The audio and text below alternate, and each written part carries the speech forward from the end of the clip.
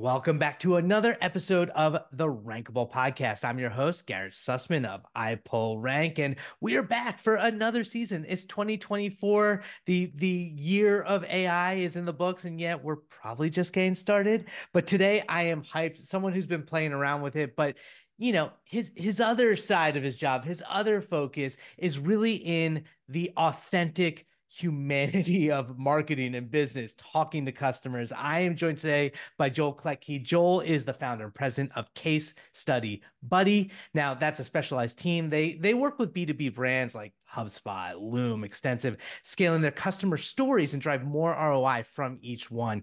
He's, a sought after conversion copywriter. He happens to be, as you can see if you're watching the video, a bald Canadian and a tired dad trying to figure it all out. Like at the time of this recording, actually has a 2-month old along with his two other kids in the house. Thank you so much for joining me today, Joel. How you doing, man? I'm good. I'm tired. Three kids and now two driveways to shovel because I got wrangled into taking care of my next door neighbors. And it's like, I know most people don't speak Celsius, but it's like minus 27 today. So it's good and cold. There's a lot of snow on the ground. I tried to have a social life yesterday, so I went to a Flames game. That was not a mistake, but I'm paying for it now. So I'm good. I'm tired, but I'm good. I was gonna say like grass is greener in this case, like the snow is whiter. I mean, you probably are sick of it up in Canada, and yet here I'm outside of DC. They promised us some snow, and climate change and all that jazz. Everything's more temperate. We just got some freezing rain, and my little one is like, "Dad, where's the snow?" And I'm like, "I'm so sorry, it's not coming." Yeah. Yeah, we had like such a temperate lead up to this. We got kind of used to it, and now it's come back with a vengeance. So thankfully we're Canadian. We've dealt with this before. It's no panic, but yeah, snow shovels getting good use. Well, I'm excited to talk about this kind of intersect between case studies, customer stories, testimonials, and SEO because I think it's very overlooked in the SEO industry. I think for the most part, a lot of people consider customer stories as purely sales collateral, purely, helping the business and doesn't play a role in the buyer's journey that people like will never actually find it. And I'm excited for you to kind of disprove that perspective. Kind of start us off. Can you talk a little bit about how can B2B companies effectively integrate SEO strategies like into that customer success story to like enhance their online visibility? Like what's the SEO role? Yeah, I think start from the perspective of what are these stories really about? They're about the questions that someone was asking, the solutions that they found, the journey through that solution, and ultimately to a result they're looking for. And inherent in all of that are all kinds of queries, long tail and otherwise, that someone might search that this type of content can help inform. If you're speaking about a particular industry and someone's looking for someone who's earned results in that space, there may be long tail queries around that. If you're speaking to, like even for your own brand's SEO, protecting your positioning for things like queries around reviews or around case studies or around pricing or these types of things, you have the chance to maybe creatively address some of those queries by strategically embedding those in the stories you tell, right? There's many ways to tell a customer success story. Some of those can be sort of the long form narrative pieces, lots of meat there for a search engine to chew on. Other times, we have clients who publish both that type of story, sort of angling towards some queries or some intent, and then they'll go ahead and publish something from the same transcript that's more of a Q&A style blog post where the question is actually right in the piece. You're working to make sure that those are different enough to not kind of cannibalize each other.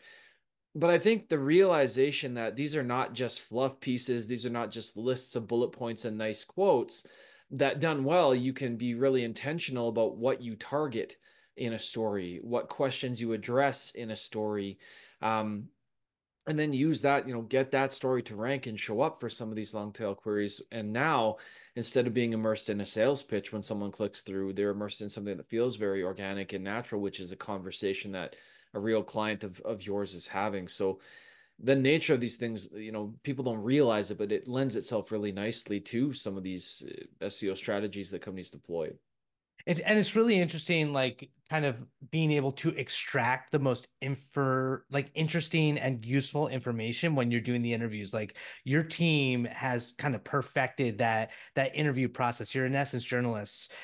How do you feel like about the jargon aspect of it? Like, do you try to avoid it, or do you, from like an SEO perspective, be like, okay, let's get that jargon into the conversation because it might actually help us? I mean, so much of this question comes down to how does your audience identify, right? There is some jargon that's meaningless, and marketers are, terrible for this, where it has no meaning even to them.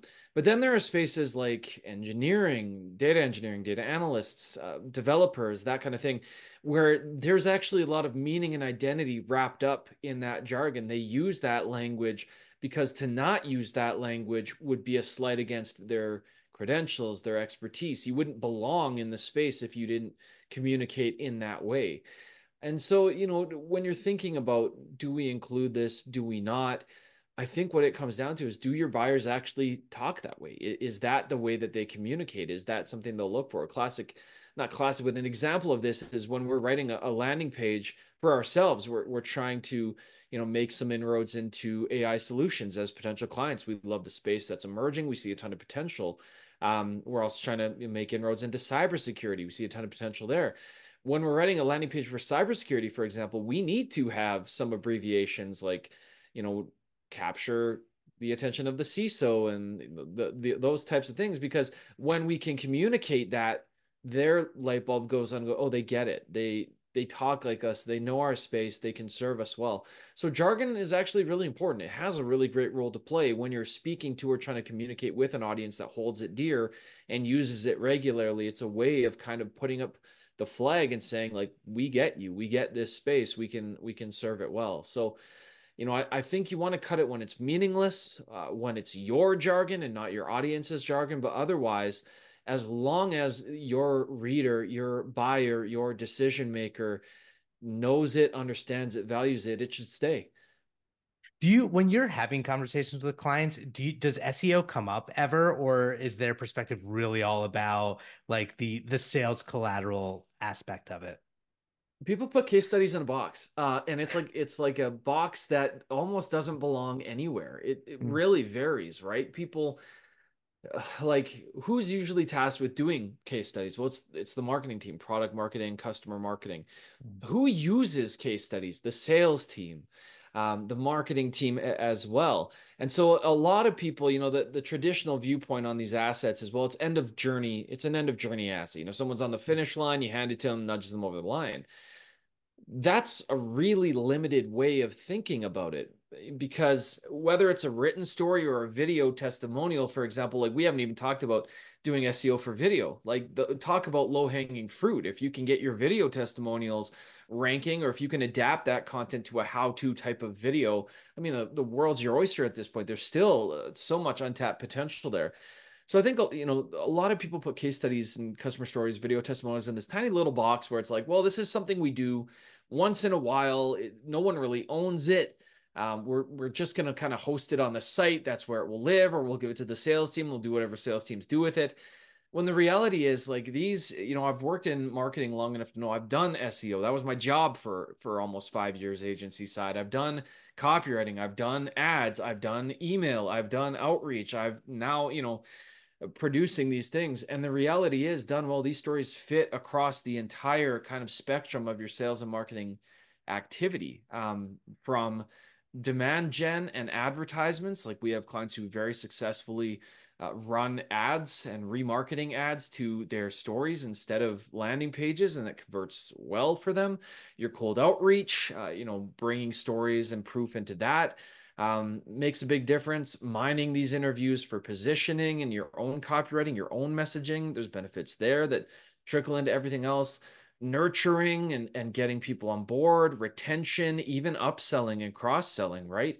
If you have a client who's made a decision to go to a more premium tier, capture that story, tell it to people considering moving to that premium tier, and you're throwing, gasoline on the fire. So if nothing else, I think one of the things we really try to work on is when someone comes in, they have this preconceived idea of where this thing fits and what it's meant to do and how it should look. We're trying to expand that mindset and get people to see, like, no, it's not write a 1,500 word piece, post it to your blog and move on with your life. It's create this whole kind of buffet of different pieces of content that will work for you across the entire sales and marketing spectrum. So there's a lot of education, I think, even now, that we're still doing, to even with seasoned marketers, because for so long this has been, second rate, or second consideration, or just not really thought about. No, I mean, it speaks, and obviously, I'm coming at it saying like sales collateral, and yet obviously, it's not just a checkbox. There's a whole, to your point, there's a whole strategic approach to it. Can you speak a little to the video and the YouTube value? Like you were saying, like there are different ways that you can surface that. How do you approach it? Yeah, again, I mean, for the SEOs listening, like, it comes down to, number one, you want to look at what kinds of queries around questions your customers are asking, comparisons, X versus Y, like what types of queries are already triggering video results, and then how could we take a customer story and optimize it to fit there? Can we do that natively with just a testimonial and optimizing that way? Should we be putting together a reel that has lots of different perspectives? Are we taking those stories and embedding them again in more of a how-to, something prescriptive, something more like a playbook?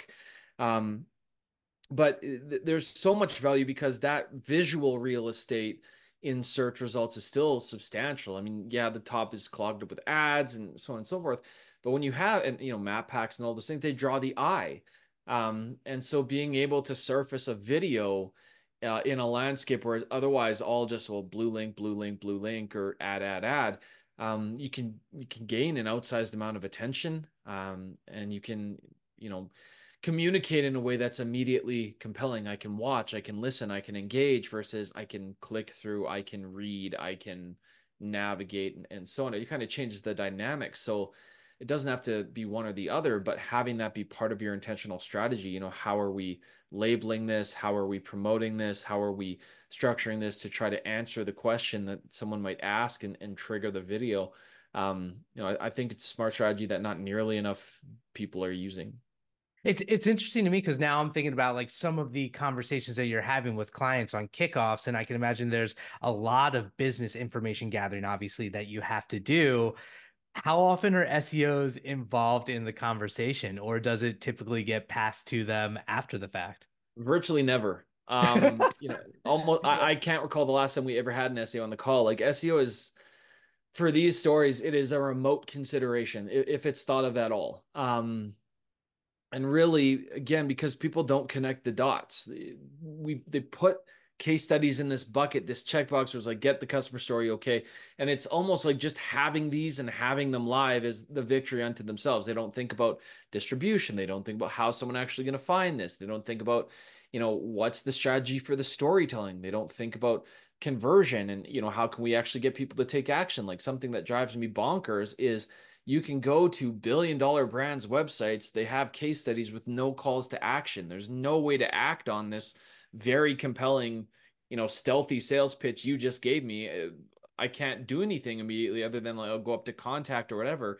Like, what a whiff. You had the opportunity to make a very specific invitation to value, and you just didn't do anything about it. So, SEOs really aren't, it's not top of mind. It's, for most people, they're not really part of the conversation. And I think there's a reticence too, right? Like, you also, I think, done well, the SEO part almost, it can inform at the beginning and then it's built after. Like, it should be, in my mind, part of the strategy, but not the strategy. I don't think you should do case studies for SEO. I think you should bring an SEO perspective to your case studies, if that makes sense. Like, you don't want, like, SEO should not be the primary reason you're publishing these things, but that doesn't mean it's not a very compelling secondary or tertiary, way of deriving value from them. That, again, it's just not on the radar for people. Like, I do think SEO should have a voice in, hey, where is their search volume based on what we're seeing in sales, the questions we're being asked. Like, how could we marry this up so that, okay, for every one person on a sales call asking this, the 500 people just Googling it, can find something too. And to that point, like if it's not SEO, it almost makes it like we're stepping outside the SEO box. I'm curious, outside of a generalist marketer, who within a marketing department should own the case study? Is it a life cycle thing? Is it a generation thing? Is it sales? Like, what's been your experience? So it's a rowboat, is the best way of putting it. I love Marketing it. sits at the front, and they should be the ones kind of helping everyone move in unison because in isolation, everything, well, if everyone's rowing their own direction, you're going to go circles, right? The trouble is when marketing is just tasked with doing this and no one else is involved, well, sales doesn't get what they need. Like sales does not love, I can say definitively, 1,500 word deep dive pieces that marketers are enthralled with. They don't necessarily love 3 minute long videos or 5 minute long videos. For their scenario, they need something high level, succinct, something really focused, something they can speak through. When marketing doesn't ever talk to sales about that, they don't produce that. So sales is forced to use assets that aren't really made for them, but could have been. So I think the ideal is kind of that rowboat mentality where it's like, okay, you do need someone to drive and oversee and project manage, and that can be marketing. Within marketing, it depends on the size of the company, right? If there's a product marketing function, it's usually them. If there's a customer marketing function, then they'll usurp, product marketing, but that's newer. Like the average customer marketer has only been in their job for 2 years. It's a very fresh and new field. And then beyond that, part of the marketer's job is to engage with leadership. Where are we going? What are our priorities? Where are things headed? Engage with sales. What objections are we seeing? Who are we being compared to? Where might the opportunities lie? Engage with, customer success managers and these other teams to kind of unify on what are the stories we're telling, what are the formats we're telling them in, where do they live, how do they get distributed, and most importantly, like what is everyone's role in that. Because the other side of it is marketing often doesn't have the same connection to the customer. It might be a rep, it might be a salesperson. So if marketing again is left in isolation to like reach out, try to make contact, well, this person's maybe never heard of you before, their win rates are going to be low.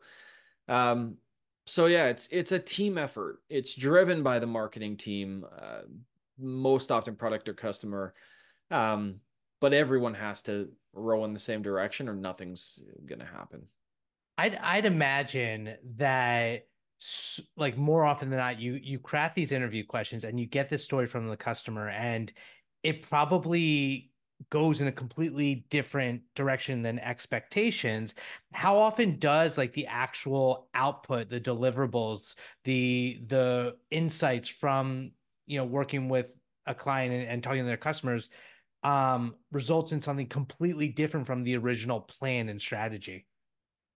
I think it's honestly kind of both because for us, our approach is we want to go in with as much context as we can get. We want to know from our client's perspective, what is the story here? Like what's known? What metrics do we have? What do we know about how they came in?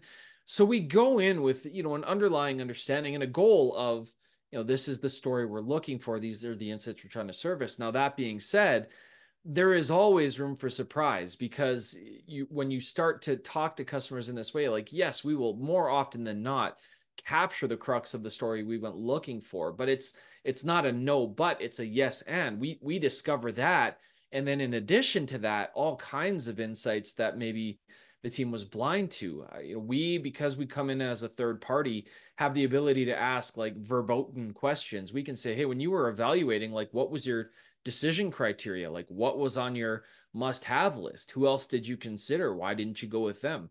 And it's not a threatening situation at this point. They've made their choice, so they're like, oh yeah, we need, this was a must have and this was critical and that sort of thing.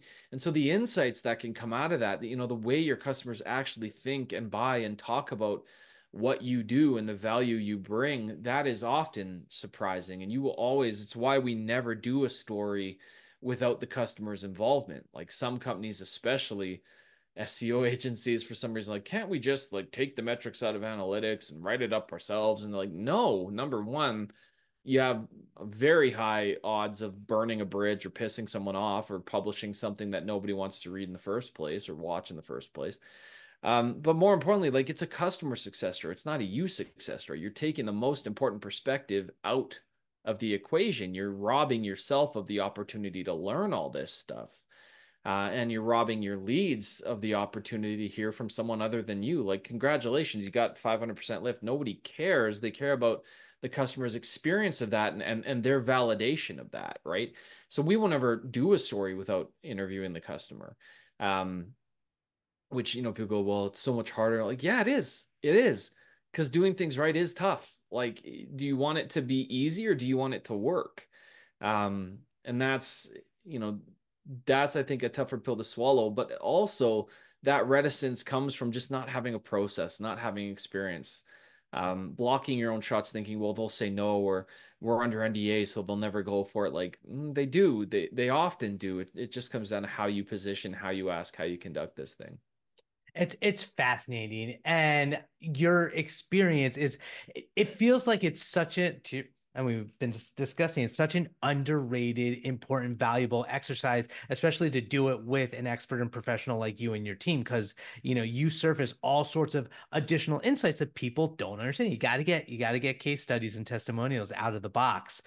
Dude, this has been a really interesting conversation. I think you've already changed my perspective.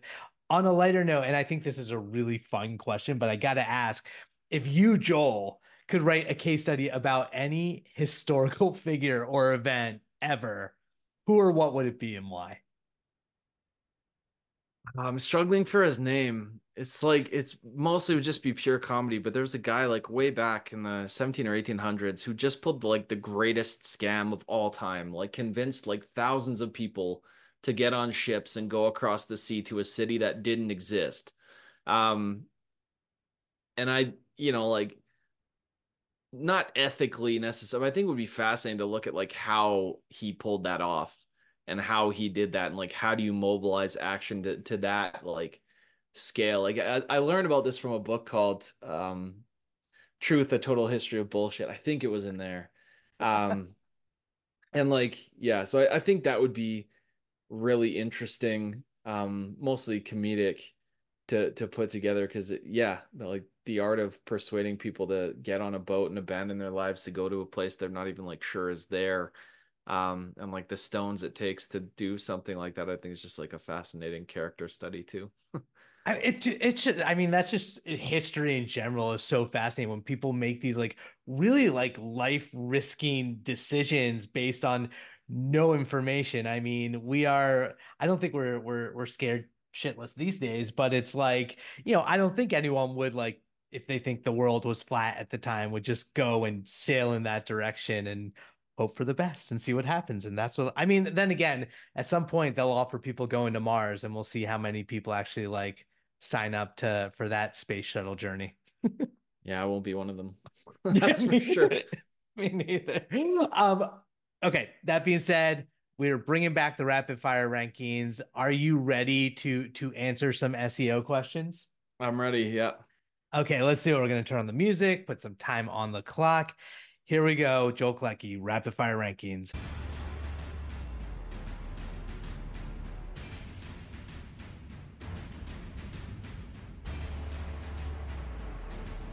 Rank your best SEO marketing or marketing win. Yeah, I think like generally having multi-billion dollar companies come to you instead of you having to approach them, purely because of how specialized you are in a space, like that's by far like I think the biggest win. Like to have social networks and multi-billion dollar cap companies and like platforms everybody buys stuff on show up in your inbox is yeah, pretty special. That's incredible. Rank your top three SEO tools. My opinion here is like completely worthless because I don't really do much SEO anymore. So I gotta go like I gotta just kind of throw sort of what I know or hear about a lot. So like Ahrefs, Simrush, and like Screaming Frog, people seem to still really love. So let's say those things. If I was doing SEO, I'd like maybe I feel like use I should them. almost like twist it to like case study testimonies, but I will still ask, what is your rank your best SEO trick or tactic? Yeah, I think some we talked about, right? Like at this time, there's just so much low-hanging fruit in repurposing video testimonials and optimizing those for search. Like it's something that if you have the footage to do, it doesn't take a ton of effort and it can yield some pretty decent results. So yeah. Okay, we were talking about this. Rank what's the biggest scam in SEO that you've recently seen? So yeah, I don't know if it was like necessarily a scam, but that big controversy around that company who generated, like they analyzed their competitors' content, generated like a shitload, like thousands of articles of AI generated content, stole a bunch of the other company's traffic, and then it like ended poorly in spectacular fashion. Like I think what pissed people off there was more just the arrogance of like the way it was presented. But to me, what's fascinating is like we already do that stuff. We just don't use AI to do it. Like whether people want to own up to it or not, ripping off your competition, their links, their content, what's working for them.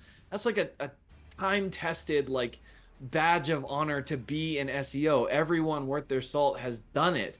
So it was the anger causing thing the mechanism? Was it that AI was involved in this? Is AI better than overseas writers you're paying less than a penny per word? Like, is that ethically different?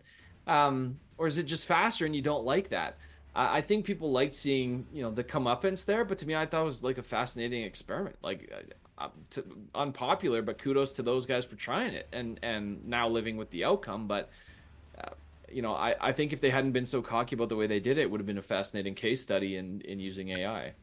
Absolutely. I mean, speaking of which, check out Joel wrote this excellent blog post all around the ways that different AI businesses can use case studies and customer success stories on their, blog, on their website, make it visual, make it findable.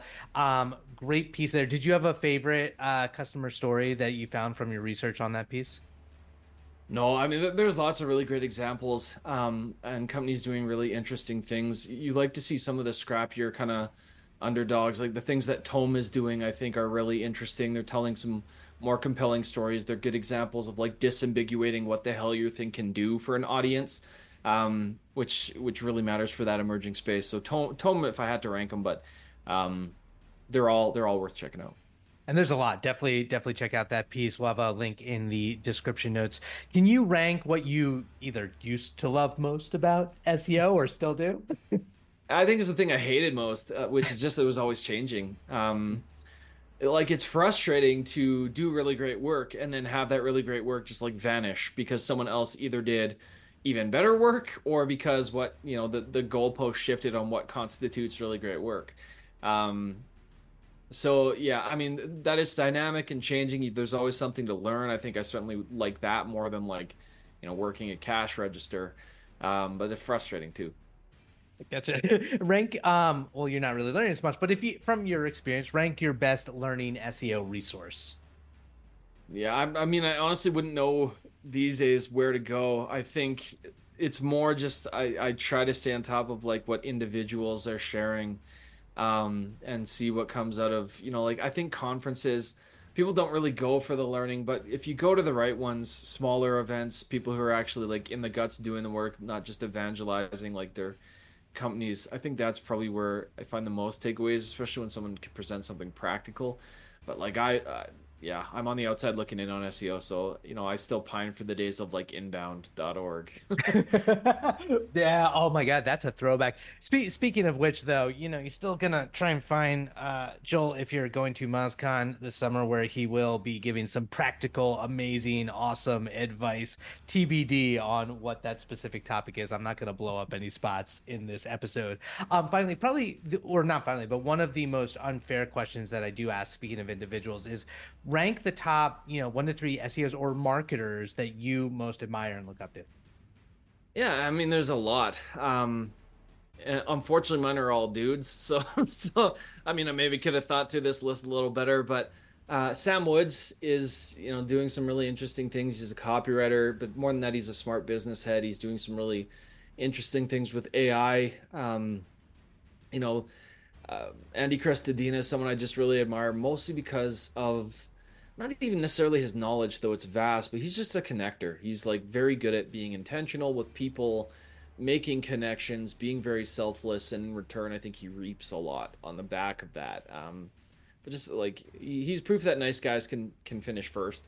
John Henry Shirk, like again, he's like not explicitly just limited to SEO these days, but the way he thinks through a problem, the way he builds a team, the way he, attacks a challenge. I'm always learning, something from him and the way that he comes at things. Like all of these people are both, smart in their craft, but then they're also really, good people and good business heads as well. Beyond that, like Joanna Weeb on the copywriting front, and Stefan Georgi and people like that, certainly, outside of SEO, but I'd start there. Yeah, it's not fair to limit it to a few people. So I apologize there. But we were, in the AI front, we've been doing a lot of generative AI sort of conversations over at iPoll Rank. So I thought a new question that I've added to the rapid fire rankings last year was ridiculous. So I got to ask you, what's your generative AI hot take? Yeah, I think my hot take is that it can actually be creative and create creative content. Like I think there's this notion out there that like, well, it can only do what it's been trained to do and it can't go outside of those limitations. And so because of that, it can only regurgitate. And I think while there's certainly aspects of that that are true, I will remember forever when my jaw dropped. I was playing around with Dolly through ChatGPT trying to come up with an image, and I don't know what mental path I was on, but I was like, well, I want an image of like a super muscly sheep just like holding a wolf by the neck. So prompted for that, and then it added on its own text that said, do you even lift, like EWE, like the sheep. And I was like, where did that come from? Like, I didn't prompt for a slogan, I didn't ask for it to be a motivational poster. But I was just shocked, by that combination of ideas, right? And we tend to think, creativity is just like in a vacuum. It's like this spark of like something brand new, when in reality, creativity is just new iterations on old things.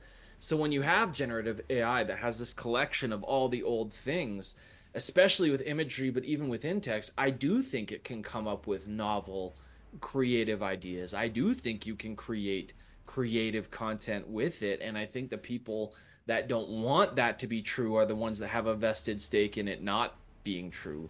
The copywriting community, the marketing community, especially like, so yeah, I mean that's where I fall is like there's still a human aspect going into the machine, and if you're creative, it's creative. If you're not creative, then yeah, you're gonna get garbage.